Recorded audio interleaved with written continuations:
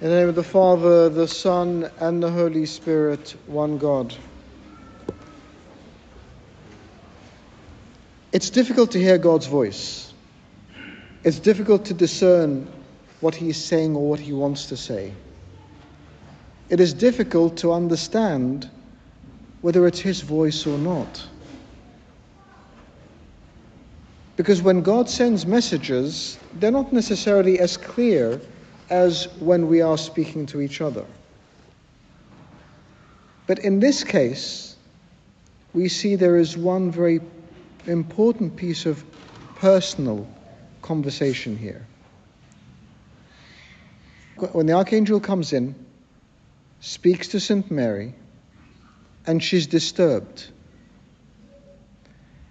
his response to her straight away is calling her by her name. Do not be afraid, Mary. And this is where she understood it was a personal message. There are many ways in which God personalizes our messages. We just need to listen for them. Of course, a general, generic message isn't as impactful, not as effective, not as recognizable. But in this particular situation, God wanted to speak to St. Mary personally.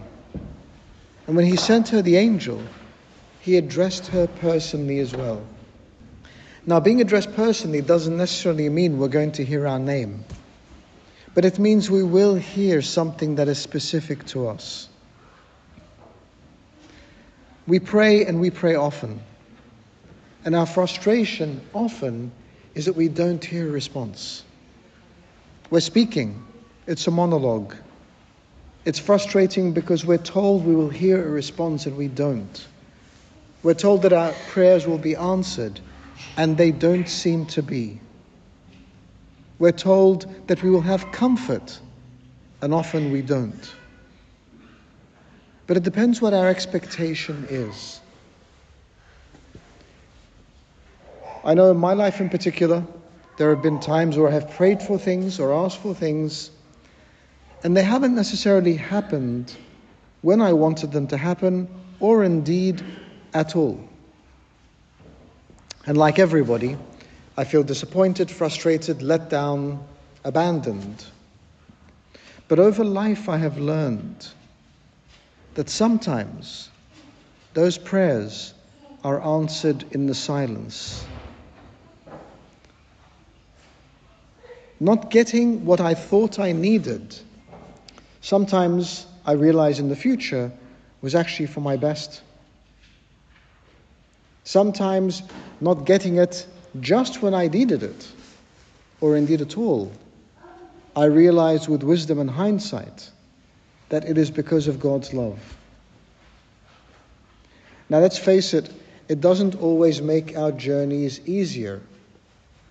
So St. Mary was someone who gave her life to ministry. She was in the temple. She lived her life in the temple. And she came out suddenly expecting some sort of normality. She was betrothed to a kind, generous man who would give her a comfortable life, and she would then pursue that life. But then she received this calling, this message, which at the time made no sense. She was confused. She didn't know what it meant. And over time, it was not meant to be easy. She was pregnant at a young age. She traveled because she was fleeing persecution. She sought refuge in Egypt and traveled through there for years. She came back and found that the people persecuting her and her son were still alive. And then she lived through the childhood of our Lord Jesus Christ, through His life, through His betrayal, through His crucifixion, through His death. It was certainly not easy. But our journey through life does not always have ease as an indication of God's love. God expresses His love in many ways. And sometimes it is by giving us what we want and what we need at the time we want it and need it. But sometimes it is by making us part of a bigger and more significant plan. Something that glorifies Him.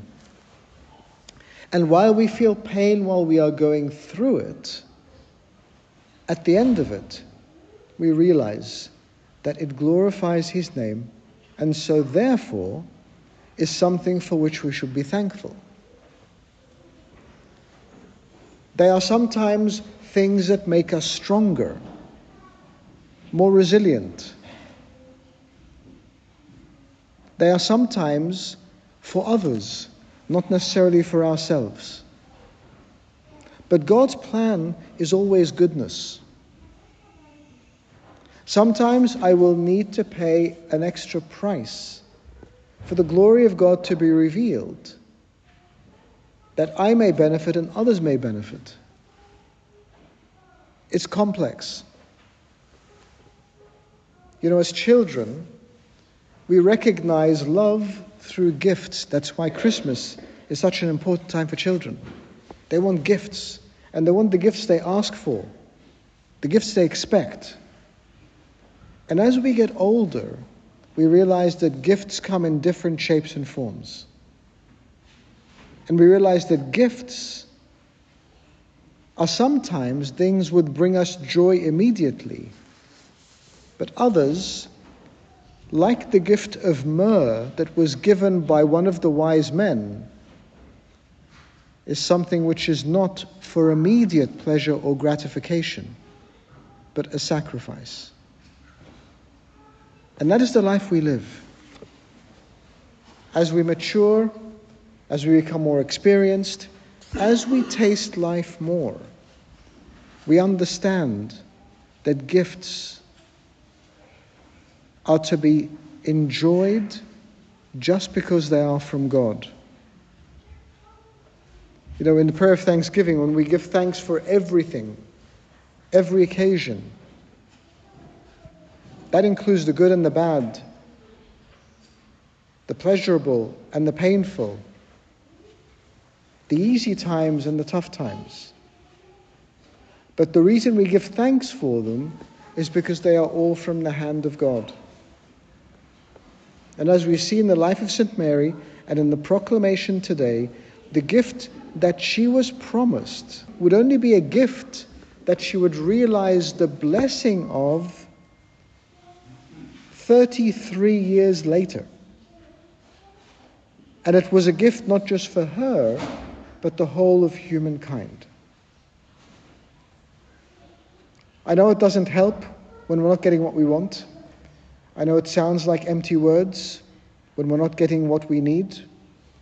I know it sounds like we're making excuses because this is the Christian message. But at some level, I think we all believe. We all know that God loves us. And whatever He's doing, whatever He's giving us, is out of that love and out of that desire for us and the world to be better. So today as we stand and pray, let us give thanks for God's gifts, whatever they are, whenever they are, whatever they look like. Let us be confident in His love and rejoice in the fact that His pleasure, His good pleasure, is to give us all the kingdom.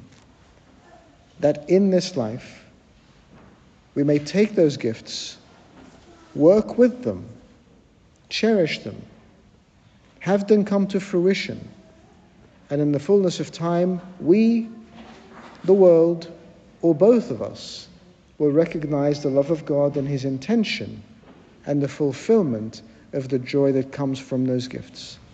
And glory be to God forever.